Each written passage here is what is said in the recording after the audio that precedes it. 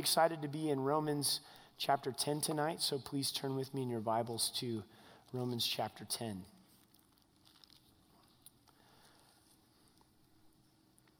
Now that you found Romans 10, if you would put a finger in Romans chapter 1, we're going to go back to verse 17 and do a little bit of a review, and then also put a finger in to Romans 8, 37 through 39. I really feel like the Lord is going to do a special work tonight. Some of these snowy evenings are my favorite because there's a special hunger in the room.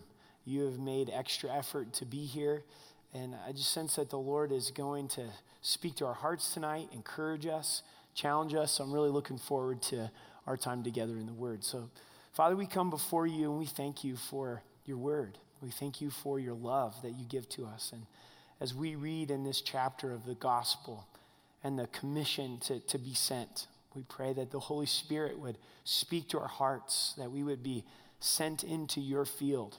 Lord, you tell us to pray that laborers would be raised up because the harvest is ready. So, Lord, may our hearts be open to what you would speak to us tonight. We pray that we would have obedient hearts, willing hearts, hearts of faith, Lord, to trust your work. I pray all of us here tonight would see your work in our lives in even a greater way in the future. Lord, would you dispel those doubts that we can't be used for your glory? May we see people come to know you. May we see marriages restored. Lord, your healing touch upon hearts and lives. And we love you in Jesus' name. Amen. The book of Romans, it's really important to get the flow, the overall outline of the book of Romans. So that's why I want to go back to chapter 1. So look with me at chapter 1 and verse 17, because this is the theme of the book of Romans. For in it is the righteousness of God is revealed from faith to faith, as it is written, the just shall live by faith. The righteousness of God revealed through faith. That's the theme of the book of Romans. So if you were with us at the beginning of this study, we saw that the first 3 chapters listed our need for God's righteousness, how we've fallen short of God's glory. Then when we got to the end of chapter 3, we saw that righteousness is provided in the finished work of Jesus Christ that we receive by faith. And chapters 4, 5, and 6 tell us our position that's in Christ. Remember that? Justified, just as though we've never sinned, declared righteous by the Lord. And then when we got into chapter 6, going into chapter 7, we learned about our sanctification, how we're set apart for Christ's righteousness. Now look at the end of chapter 8 verse 37. It says, yet in all things we are more than conquerors through him who loved us. For I'm persuaded that neither death, nor life, nor angels, nor principalities, nor powers, nor things present, nor things to come, nor height, nor depth, nor any other created thing shall be able to separate us from the love of God which is in Christ Jesus. A glorious promise. Nothing can separate you from the love of Christ. Kent talked with us last week about Romans chapter 9. He did a great job. A difficult text, and he laid it out in a great way. I want us to understand why that the author of Romans, which is Paul, went to the nation of Israel. There's a lot of Bible commentators that don't understand Romans 9, 10, and 11 after the end of chapter 8. You have this great promise of God's unconditional love, and then it just seems like it switches gears to focus on the nation of Israel. And the question is why? Why did Paul do that? Because Paul has just given this amazing promise that nothing can separate you from God's love, and the illustration is Israel. The proof that God has unconditional love is Israel. If God rejected the nation of Israel, then what hope would there be for Gentile believers who are grafted in? But because God has made an unconditional commitment of love to the nation of Israel, we can stand strong in knowing God's unconditional love for us. If you've ever heard of replacement theology, it's this, that God has rejected the nation of Israel and the church has replaced Israel. And I don't think that is biblical because of Romans 9, 10, and 11. It goes through Israel's rejection. We're going to read some of that tonight, of how Israel has rejected Jesus Christ, but God has a future plan for the nation of Israel, even though there was disobedience in their hearts and lives. So Romans 9 is Israel's past, Romans 10 is Israel's present, and then Romans 11 is Israel's future. There are certain things that you're going to be tested on in your biblical understanding culturally, and one of those is standing with the nation of Israel. It's not culturally correct to stand with the nation of Israel, but it is biblically correct. Because God says that he'll bless those who bless Israel, and he'll curse those who curse Israel. It doesn't mean that everything that Israel does as a nation is right, but it does mean that they are God's chosen people and that God is committed to them. Why is that important for you as a Gentile believer? Because it gets you to a deeper understanding of God's unconditional love for you. As we go through chapter 10, I want you to focus on 3 words with me tonight. And the first is rejection. We're going to look at Israel's rejection. Then we're going to look at God's invitation. It's the gospel. And then as we continue on and we get towards the end of this, we're going to see the commission. It's what we're to do with the gospel. So rejection, invitation, and commission. Let's look at verse 1 of chapter 10. Brethren, my heart's desire and prayer to God for Israel is that they may be saved. Paul was a Jew of the Jews, of the tribe of Benjamin, had a heart for his chosen people. In chapter 9, he even said that he'd be accursed in order that Israel would be saved. He was willing to go to hell in order for Israel to be saved, to come to know Christ their Savior. Paul loved the nation of Israel so much that it was hard for him to accept the call to go to Gentiles. From a resume perspective, Paul was the perfect candidate to reach the nation of Israel. But God said, I don't live on paper. Have you ever experienced that? God doesn't live in resumes. He says, Paul, I want you to go to the Gentiles. But it was always Paul's heart and his prayer that Israel would be saved. Is that your heart? And is that your prayer? God's desire, what God's economy is not nations and dollar bills. It's not nations and currency. God's not American. He's not Ugandan. He's not Chinese. None of those things. He's God who's created all the people groups of the world, and he sees lost people that he desires to be saved.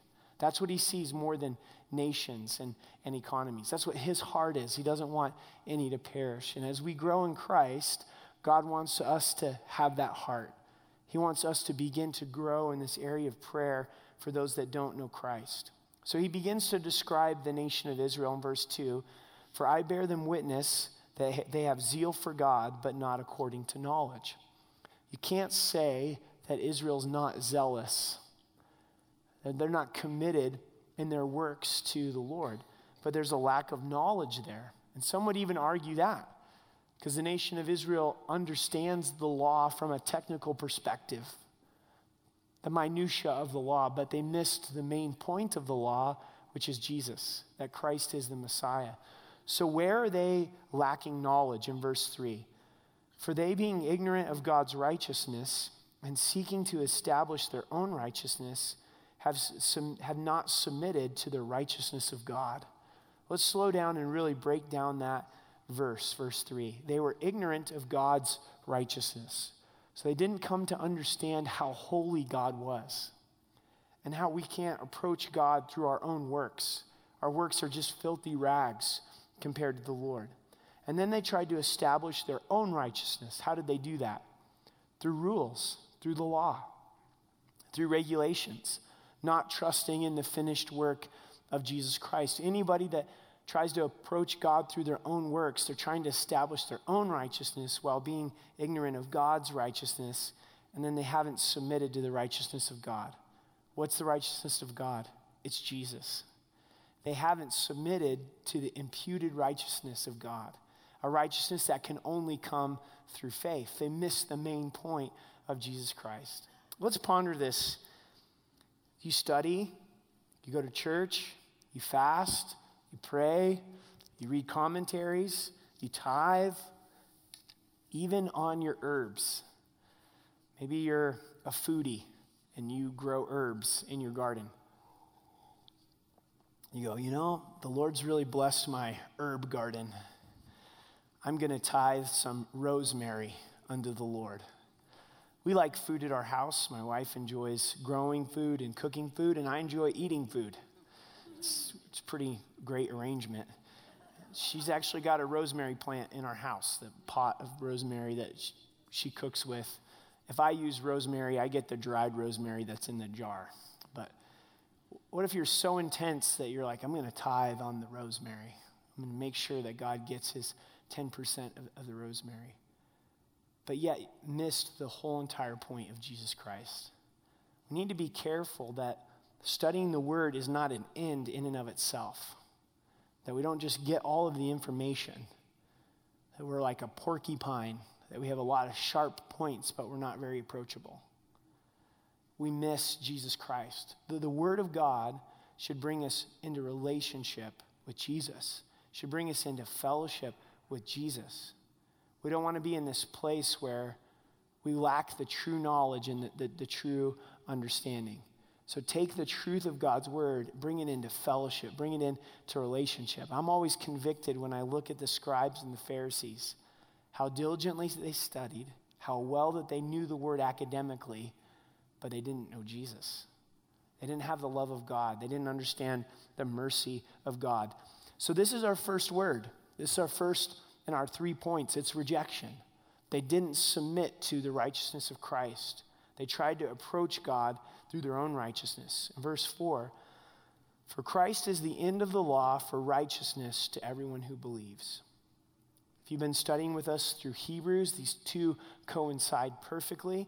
The purpose of the law was to bring us to Christ, to bring us to an imputed righteousness. Christ is the end of the law for righteousness. We become righteous as we live by faith, as we trust in Jesus Christ. Look at the end of chapter 9.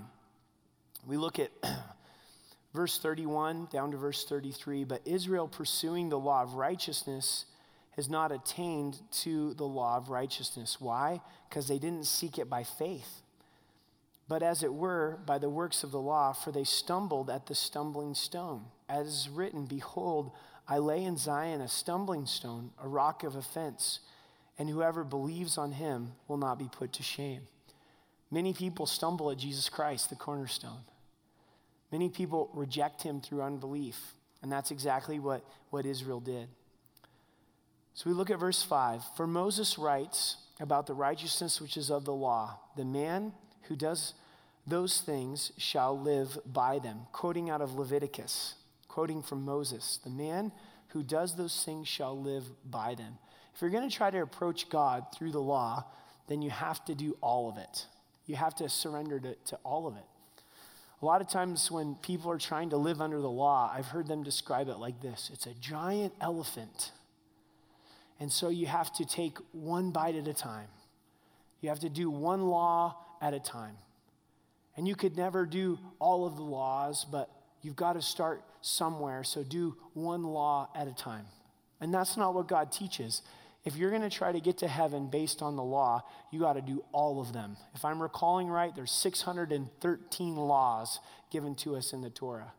If you want to approach God through a rules and regulation-based system, you've got to do all of it. And it's not even possible anymore. There's no more animal sacrifice in the temple. It quickly drives us to Jesus Christ. Verse 6, but the righteousness of faith speaks this way. So now we get to our second word, which is invitation. This is God's invitation. It's the gospel. The righteousness of faith, this is how God describes it. Do you say in your heart, who shall ascend to heaven? That is to bring Christ down. Or who will descend into the abyss? That is to bring Christ up from the dead.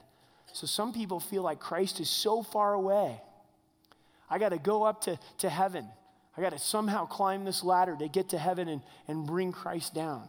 Or maybe if I dig and dig some more, I can bring Christ up from the abyss. I remember feeling this way when I wasn't walking with the Lord. That God was so far away. Who could figure him out? And who could know? And is God true? And is he good? And in my mind, I had put God in this place. A lot of times I think that in our own perspective, we don't want God to be accessible, and we don't want God to be close, because if we put him in some faraway castle that's unattainable, then we really don't have to deal with him. Isn't that true? So that's what a lot of people are thinking, but notice how close salvation is to the nation of Israel and to all. But what does it say? This is God speaking. The word is near you, in your mouth and in your heart. That is the word of faith which we preach. How close is Christ? How close is this invitation? It's right here. It's right in your heart. It's that decision of faith. How close is faith? Well, it's right there. You're right on the doorstep of faith. Christ is accessible. He's made himself accessible through his death and his resurrection. All you have to do is cry out. You don't have to try to climb to the heavens or dig down to the abyss. You simply have to turn to the Lord in faith. He's right there. The word of faith, it's near you. It's been preached to you. So here's how you receive it. Here's how you to open up that invitation. This is an important verse, verse 9 here. This is a great verse to memorize, to underline, to know where it is in your Bible. Part of what I think God wants to do tonight is this reminder and maybe transformation in our minds from, if someone doesn't know Christ as their Savior, I need to bring them to the church to hear the gospel. Now that's a good thing. I'm so thankful that we all invite unsaved people to Rocky Mountain Calvary. But guess what? You know Romans 10:9. In just a moment, you will have been taught Romans 10:9. And instead of saying, hey, come to church and hear about Jesus, you can open up your Bible and say, you know what? Here's God's invitation. Right now, in this moment, you can turn to Christ through faith. You can trust in Jesus and point them to the good news of Jesus Christ and pray with them and see someone come to know Christ as their Savior. A pastor doesn't have to pray with someone to receive Christ as their Savior. In fact, it's nothing to do with us. It's not us who's making the decision. It's them. You're deciding. It's your decision. You're turning to God in your heart. You're choosing faith. And I'm simply giving an opportunity to lead you in that prayer. A lot of people don't know what to say, and so we get that privilege of being able to lead them in a prayer, but it's their heart that's crying out to Jesus Christ. So this verse is for all of us to own, for all of us to be able to share with others. And if you don't know Christ, to receive it for the first time. That if you confess with your mouth the Lord Jesus and believe in your heart that God has raised him from the dead, you will be saved. To confess with your mouth and believe in your heart. What exactly are we confessing? What exactly are we believing? That God has raised him from the dead. The result then is you will be saved. As we confess, we're confessing with the mouth the Lord Jesus. Why is the mouth confession important? Jesus told us that if we deny Christ before men, he'll deny us before the Father. But if we confess Christ before men, he'll confess us before the Father. This doesn't mean that if you go through your life rejecting Christ, then you receive Christ and you proclaim Christ, that you won't be forgiven. But it's speaking of a whole entire life. That throughout your whole entire life, you reject Christ. So that verbal confession that Jesus Christ is Lord is important. I would encourage you, don't be ashamed of the fact that you believe in Jesus as your Savior. Don't be ashamed to confess he's my Lord. I believe in him. I trust in him for my salvation. But it's not simply just the mouth confession. It's also the belief in the heart that he is Lord Jesus. Some people miss heaven. It's been described by 18 inches. That's the distance between your heart and your mouth, approximately. Say it with their mouth, but they don't believe it in their heart. We've all said things that we don't really mean, don't we? In the positive and in the negative. Can I get an amen on that one? You didn't believe it in your heart. You didn't mean to say it, but you said it. But this is different. There's a heart confession that I believe in the Lord Jesus. I know these are phrases that we are familiar with, names that we are familiar with, but let's give them definition. What does the name Jesus mean? Jesus means that he will save his people from their sins. It describes his mission, that he came to die upon the cross. When we're proclaiming the Lord Jesus, we're proclaiming that he's Savior. We're believing that he's God, that he died for our sins and rose again. Lord is his position. Lord is his title. When we come to Jesus Christ in a saving way, we're repenting of our sins, we're turning away from our sins, and we're inviting him to be the Lord of our life.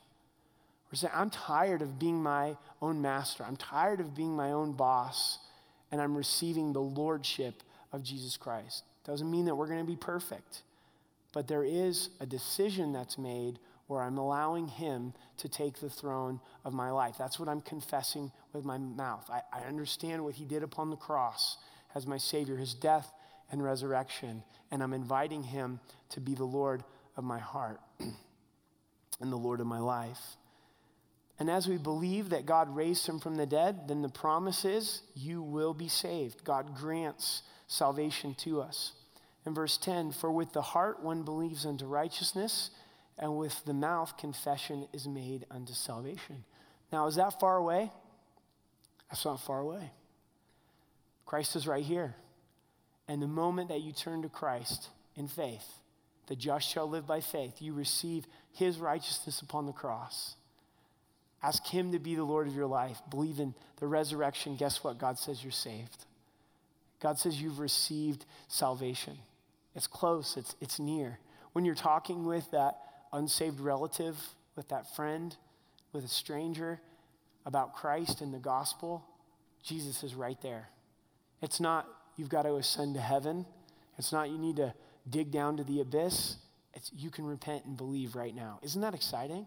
To know that that invitation is that close to those that will turn to the Lord, that will draw near to the Lord through faith. In verse 11, for the scripture says, whoever believes on him will not be put to shame. Does your Bible say whoever? Mine says whoever. That's a lot of people. That's a really broad invitation. Does God really mean that? Is that extended to everybody that's in our prison system tonight? Is that extended to CJC? Is that extended to the Broadmoor? Is that extended to 16th Street Mall? Is that extended to all the pot shops? Is that extended to the Republican Party?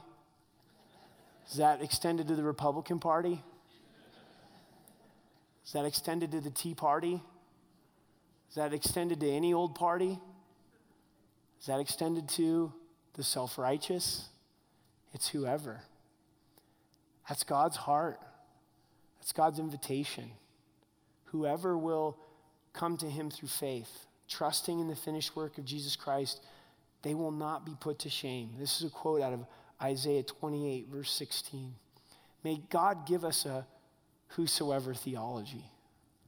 As we see people that Jesus died for, that Jesus is longing to be in relationship for. And this really goes to the crux of the matter for this church in Rome, for there's no distinction between Jew and Greek, for the Lord is the same Lord over all, is rich to all who call upon him. For whoever calls upon the name of the Lord shall be saved. The Jews had a hard time adopting God's heart for the Gentiles. The Gentiles had a hard time gaining God's heart for the Jews. And you're saying, I'm lost. I'm new to the scriptures. I don't know what Jew and Gentile means. Jew is an Israelite, someone who's from the nation of Israel. A Gentile is everybody who's not a Jew, who's not ethnically a Jew. And this was a huge division in the early church. How does it apply to us? Is there anybody or any group of people that has been left out of the Great Commission? And the Great Commission is go out into all the world, preach the gospel. We're going to look at it a little more closely in just a moment. But for you personally, is there anybody that you've taken out of the Great Commission? You've said, in my heart, I don't believe that Jesus died for them because of what they've done to me, because of what they've done to the United States of America. Who knows? But for some reason, there's some kind of prejudice that has come into our hearts and come into our minds that we go, you know what? I don't have the kind of love that God would want me to have for them. An area that this has been a work in progress for me has been for Muslims. And I think largely because of some of the attacks that have taken place to America. And I didn't really think that this was an issue for me until several years ago. I was in Kenya at a pastor's conference that I was doing with Jeff Anderson from Grace Bible. A guy came with us named Nabil Javur. I don't even know if I'm saying his name right, but he lives here in the Springs and was a missionary to Egypt for a long time. And in the evenings, he was teaching a workshop on how to reach Muslims. It's a big deal for pastors in Eastern Africa. They're surrounded by Muslims. And they have a lot of atrocities that happen to them by radical Islamists. It was a beautiful night underneath the African sky. Nabil has this projector that's up, and he's talking about Muslims. And he asks the same question that I just asked you. Is there anybody that you've left out of the Great Commission? And I felt the Holy Spirit start wrestling with me. Eric, you know how you feel about the Muslim world. You don't have a heart for them. You don't pray for them. It's easy for you to be prejudiced against them. That's this Jew-Gentile thing that we're talking about here. That's how the Jews felt about the Gentiles, and the Gentiles felt about the Jews. And I'm American through and through. I'm so thankful for our country. I'm thankful for all of those that have served in our country. But at the same time, it's wrong for me to look at the Muslim world and not long for them to come to know Christ as their Savior. I was tested on this about 10 days ago. It was the beginning part of last week, I believe. I was at Starbucks, and Hannah and I, my oldest daughter, were having a little father-daughter date on a day off. I think it was a Monday or a Tuesday. And there was a lady sitting in the Starbucks, and her head was covered. And I thought, well, she's probably Muslim. And I just began to think about this as I was talking with Hannah. And I kind of already began to assume thoughts in my mind about her because her head was covered. And she gets up and she walks by Hannah and she really smiles at Hannah. I thought, oh, that's interesting. She put something in the trash and then she comes back by my table and then she walks right up to us. And I've never seen her before in my life, never talked to her. And she goes, "Are you Pastor Eric?" And I said, "Yeah, I am." And I felt like saying, "Who are you?" You know? And really quickly, she said, "I'm Ethiopian. I've been here in the Springs for 6 years. I'm a Christian, and I've had a really hard time feeling welcome at churches that I go to in Colorado Springs because in Ethiopia, we really have a strict view in that all women should have their head covered, so I have this conviction that I have my head covered." And she wasn't thinking that like all women should have their head covered. It's just her conviction to have her head covered. And so whenever she goes to church, everybody gets the same assumption that I had when I saw her. She's a Muslim woman. And here she was, a sister in Christ, but by the way she looked and the way she dressed, I immediately put her in one category before I even got to know her. I still don't know how she knows who I am. I think she's probably been listening to Christian radio and listening to our teaching ministry on the radio, and that's how she recognized my voice. So we welcomed her to church. We said, "We want you to come. You'll feel welcome here." So if a woman comes into Rocky Mountain with her head covered, please greet her and don't assume that she's Muslim. And then she said that her husband had passed away since she'd been here in the States, and she's all alone, and Hannah and I got to pray for her, and it was a really neat time.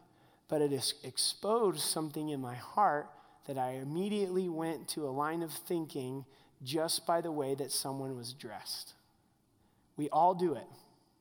We all do it. Somebody wears a certain type of clothes, they walk a certain way, and we immediately put them in a category, don't we, before we even get to know them. And the work of Christ in our lives is that we begin to see them with a new set of lenses, a new set of cultural worldview. And it's not Muslim, business guy, party person, sexually immoral, arrogant, all these labels that we put on people when we first see them, is that we look at them and we go, wow, there's somebody that Jesus loves. There's someone whose salvation is near to them. All they need to do is cry out to Jesus Christ, realize their need for Jesus Christ, and they'll be saved. And that's a growing process, something that we'll be growing in till we come home to be with the Lord. That's the invitation. And then let's look at the commission in verse 14. How then shall they call on him in whom they've not believed? It's a good question. How shall they call upon Christ for salvation if they've not believed? And how shall they believe? How do they get to the place of belief in him of whom they've not heard? So how are they going to believe on Jesus, to call out on him through faith, if they've never even heard his name? They've never heard this invitation of the gospel that we've just gone over. And how shall they hear without a preacher or a herald or a messenger? I want you to think for just a moment, who was the person or group of people that introduced you to Jesus Christ? Who is the one that uttered the name of Jesus to you? Was it a parent? Was it a grandparent? Was it a teacher, coach, a friend, a relative? Who was it? God chose to use that person in your life to speak the name of Jesus. Neither of my parents grew up in a Christian home. They were the first ones to be saved on either side of the family. My mom never remembers hearing the gospel told to her until she was in high school. Didn't receive Christ in high school, but remembers that person that cared about her enough to give her that first exposure and plant the seed of the gospel. Who was it in your life? They responded to something that we call the commission, the call that Jesus has given to us. They were willing to share. They were willing to announce. They were willing to preach. They were willing to invest and bring us the news of Jesus Christ. So you're following the progression here. How is someone going to believe unless they hear? How are they going to hear unless someone shares? How's someone going to share unless, verse 15, and how shall they preach unless they are sent? How's anybody going to go out and proclaim the name Jesus Christ unless they're sent? This is what I think a lot of times we hear when we read verse 15. Lord, I am so glad that Kent and Becca Nolly are sent to go to Uganda. Lord, we're a sending church, and we're just going to get behind them in the name of Jesus. So thankful for that. You know, I'm so thankful for this person that's doing that work and this work. I'm so thankful that they're sent. And this is what I want us to see tonight. This is why I'm so excited about this service right now. Us being here together is you're sent. I'm sent. We're sent. We're called. No. I'm great with all of this, but I'm not great with that part right there. So turn with me to Matthew 28. I want you to see this from the words of Christ. Matthew chapter 28. This is what's referred to as the Great Commission. Let's look at verse 16. Christ is risen. Matthew 28, verse 16, reading down to verse 20. Then the 11 disciples went away into Galilee to the mountain which Jesus had appointed to them. When they saw him, they worshiped, and some doubted. And Jesus came and spoke to them, saying, all authority has been given to me in heaven and on earth. Go therefore and make disciples of all nations, baptizing them in the name of the Father and of the Son and of the Holy Spirit, teaching them to observe all the things that I've commanded you.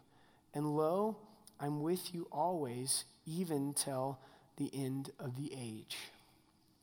Go. Go. Go. That sure sounds like being sent, doesn't it? This group, especially right here, I know you guys. I know you're students of Scripture.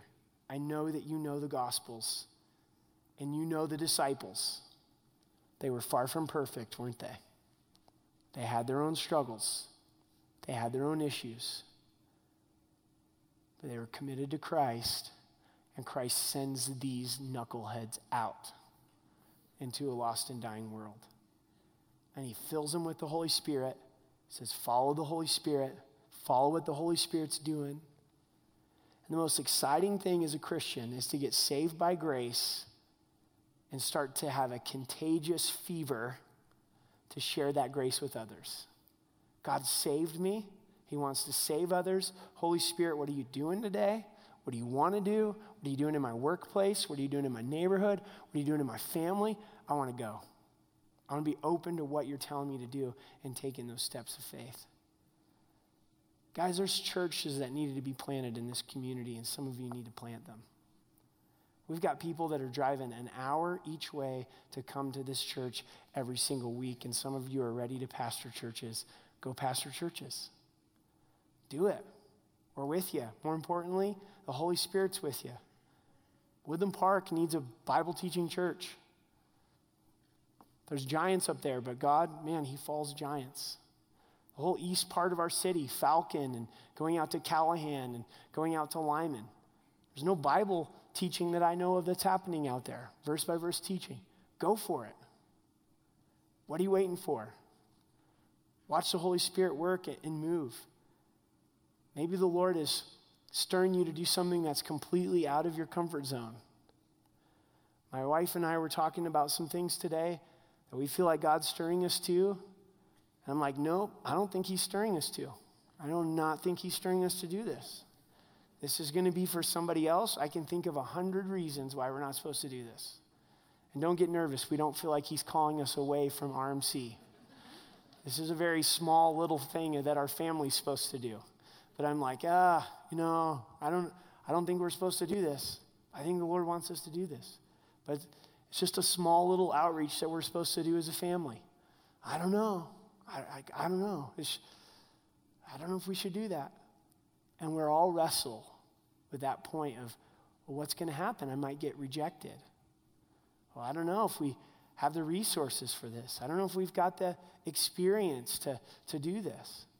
And then we miss out on what God's wanting to do.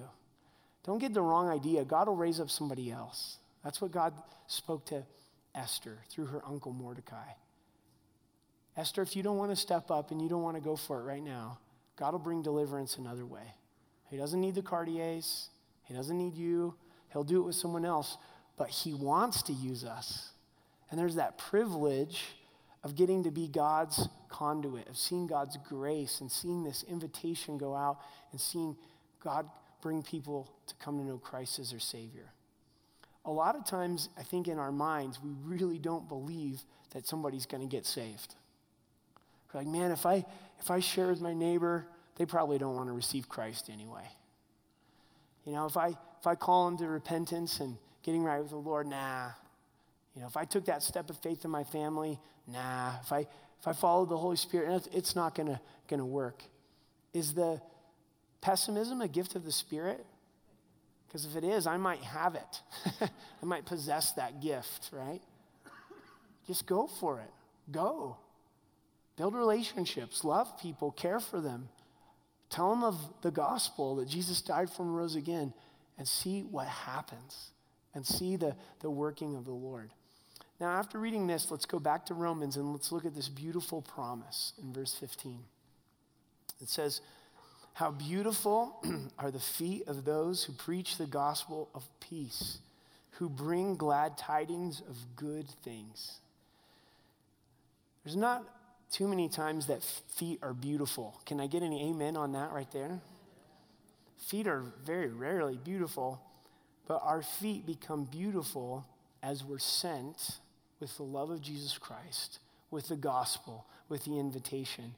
And there's peace to those who preach the gospel of peace, who bring glad tidings of good things. I've often thought of this verse, it's a quote out of Isaiah 52, as having happy feet.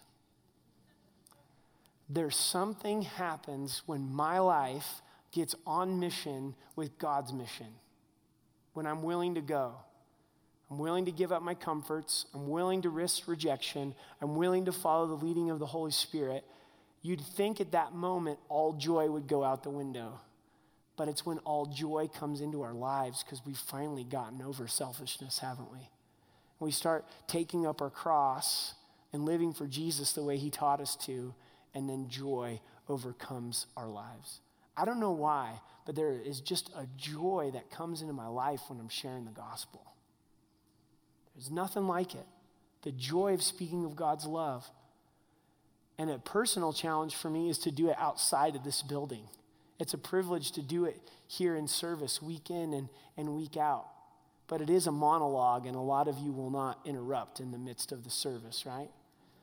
But there's something just when I'm doing life and I'm with my family and in my neighborhood and the stores that I normally go to and around people that don't know Christ their Savior, when there's an open door to share the love of Jesus Christ. Maybe you've just been really down in the dumps.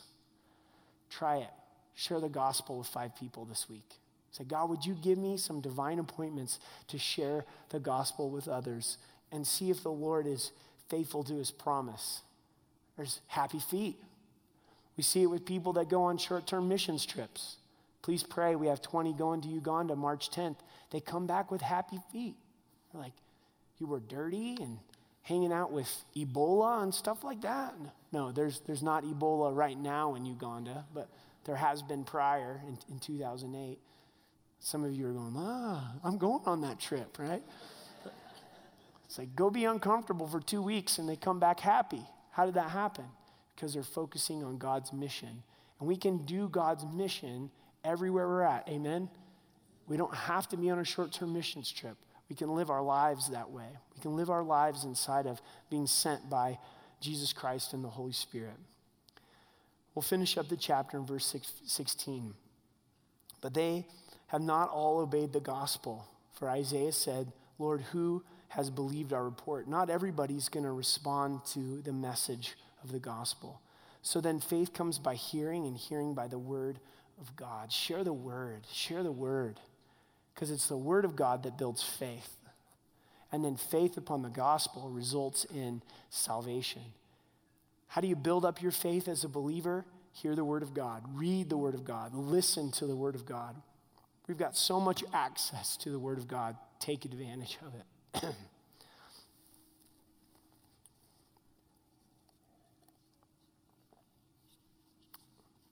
Growing up, a lot of times going to bed when we were young children, my mom would get the cassette player. Remember those? My family had invested in the Bible on cassette.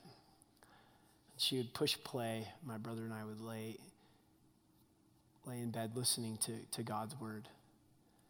God's word's powerful. It has impact. Put it on. Let it just soak in. Let it build you up. Let it build up others. Listen to it. I'm preaching to the choir. You're here on a snowy Wednesday night because you believe Romans 10:17.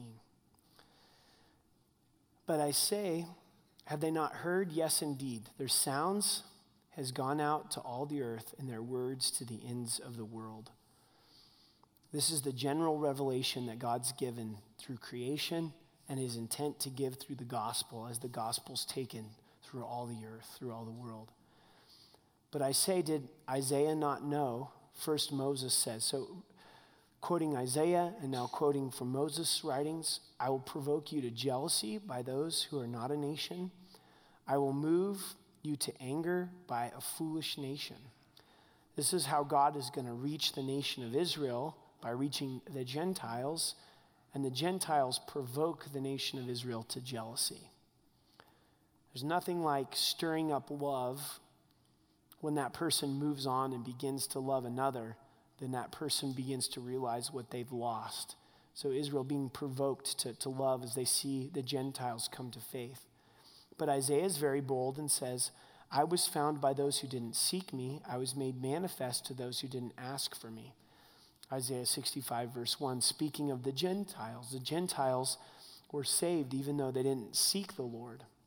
In verse 21, but to Israel he says, have I not stretched out my hands to a disobedient and contrary people? So God's saving of the Gentiles isn't a rejection of the nation of Israel, but to provoke Israel to that place of trusting in Christ. And we see God's unconditional love, God's present condition with the nation of Israel, where his hands are stretched out all day long to this largely rejecting chosen people. The amazing love of God. So we've seen the rejection, we've seen the invitation, and then we've also seen the commission. So 2 applications tonight as we close, and I'll be done, is first, do you need to be saved tonight? Do you need to come to that place of turning from your sin and trusting in Jesus Christ for salvation? To believe in your heart, confess with your mouth the Lord Jesus, that God raised him from the dead, and you will be saved. You need to call upon the name of Jesus Christ. Just because you're at church, just because you're religious, doesn't mean that you know Christ as your Savior. Maybe it's your first time to church ever. Maybe you've never been in a church building. Either way, have you trusted in Christ for salvation? Let's keep it very simple tonight. If you haven't said yes, the important thing is you saying yes in your heart, you believing in your heart and confessing with your mouth. And we'd like to give you an opportunity to do that as we come and take communion. Find someone on the ministry team. Let them know I'm ready to receive Christ as my Savior. We'll lead you in a prayer. You'll get to pray from your heart and confess that Jesus Christ is your Savior. And then the second, and I think this is who the majority of I'm speaking to tonight, is where's the Holy Spirit sending you? For real. Not just another Bible study tonight. Not just to check off the list we've got through Romans chapter 10. What's the Holy Spirit doing? What are you supposed to do? Where are you supposed to go? What's he been saying? Let's do it. Let's go there. Let's go to that place. One of the core values of RMC, a few years ago, we wrote down just some of our core values. And one of them is we believe that God can defeat the giants. What are the giants that are keeping us from following God's call? And let's not put size on God's call. There's nothing that's too small to walk in obedience. It may be crossing the street. It may be a conversation with a child. It may be an act that doesn't involve any words. It may be going home and serving tonight in a different way that you would serve. It may be scraping someone's windshield of some snow. It may be moving to a country that you didn't even know was on the map. The size doesn't matter. One is not greater than the other. It's that small thing or that big thing in our perspective of saying, yes, Lord. What if we woke up more of our days on mission with God's mission? More of our days saying, Lord, what's on your heart today? Lord, send me. Send me. Where do you want me to go? What do you want me to do? I want to be obedient to that. And I'll leave you with this. Maybe you've heard me share this before. Played some Little League growing up. Anybody play some Little League baseball? All right.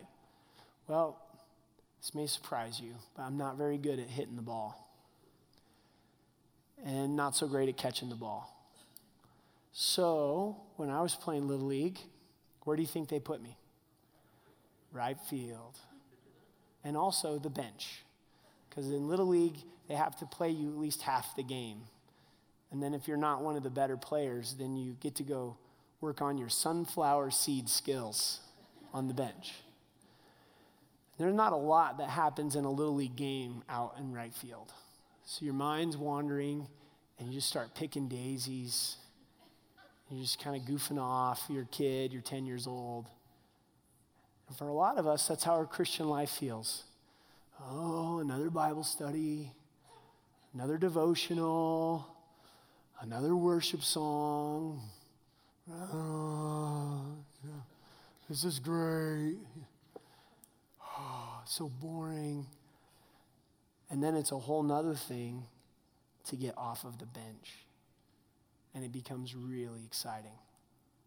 And I think we look around and we go, wow, sure seems like they're enjoying their Christian life. Really seems like God's using them. Wow, there's joy in their life. I wonder what's missing. And I think a lot of times for us, what's missing is simply being engaged in God's mission, being engaged with God's heart, and beginning to take action upon that. I think God wants this week to look different. From this Wednesday to next Wednesday, put some things in action. Say, God, what's on your heart? I'm kind of rambling, but I'm going to ramble a little bit more. Bob Simon, 60 Minutes. I'm a 60 Minutes fan. I know that makes me kind of geeky, but I like the news, and I like 60 Minutes. He died. Bob Simon is dead. 47 years covering stories with 60 Minutes. All over the world, conflicts, wars, that was his thing. He loved to cover. I didn't realize it till this week, but he was taken captive by Saddam Hussein's forces for a month. Do you know how he died? In a car accident leaving the studio after shooting some news there in New York. Isn't that ironic? He went all over the world, the most dangerous places in the world, and he died in his car. Do you know what his last story was? He was covering the Ebola breakout, and he was talking with a Samaritan's Purse missionary, a medical doctor. The last story he ever did was with a Christian. Do you think God's hand was in that? Absolutely. That just goes to show our life is really fleeting. We go, I don't know if I can do this, or I don't know if I could risk this. When it's your time to go, it's your time to go. Amen? So let's close in prayer. Father, we thank you for your love for us. We thank you for your heart for the world. We just ask for a fresh pouring out of the Spirit, and even more of that, ears to hear. That we would hear what the Holy Spirit is saying to this church, and we would respond in walking in obedience. In Jesus' name,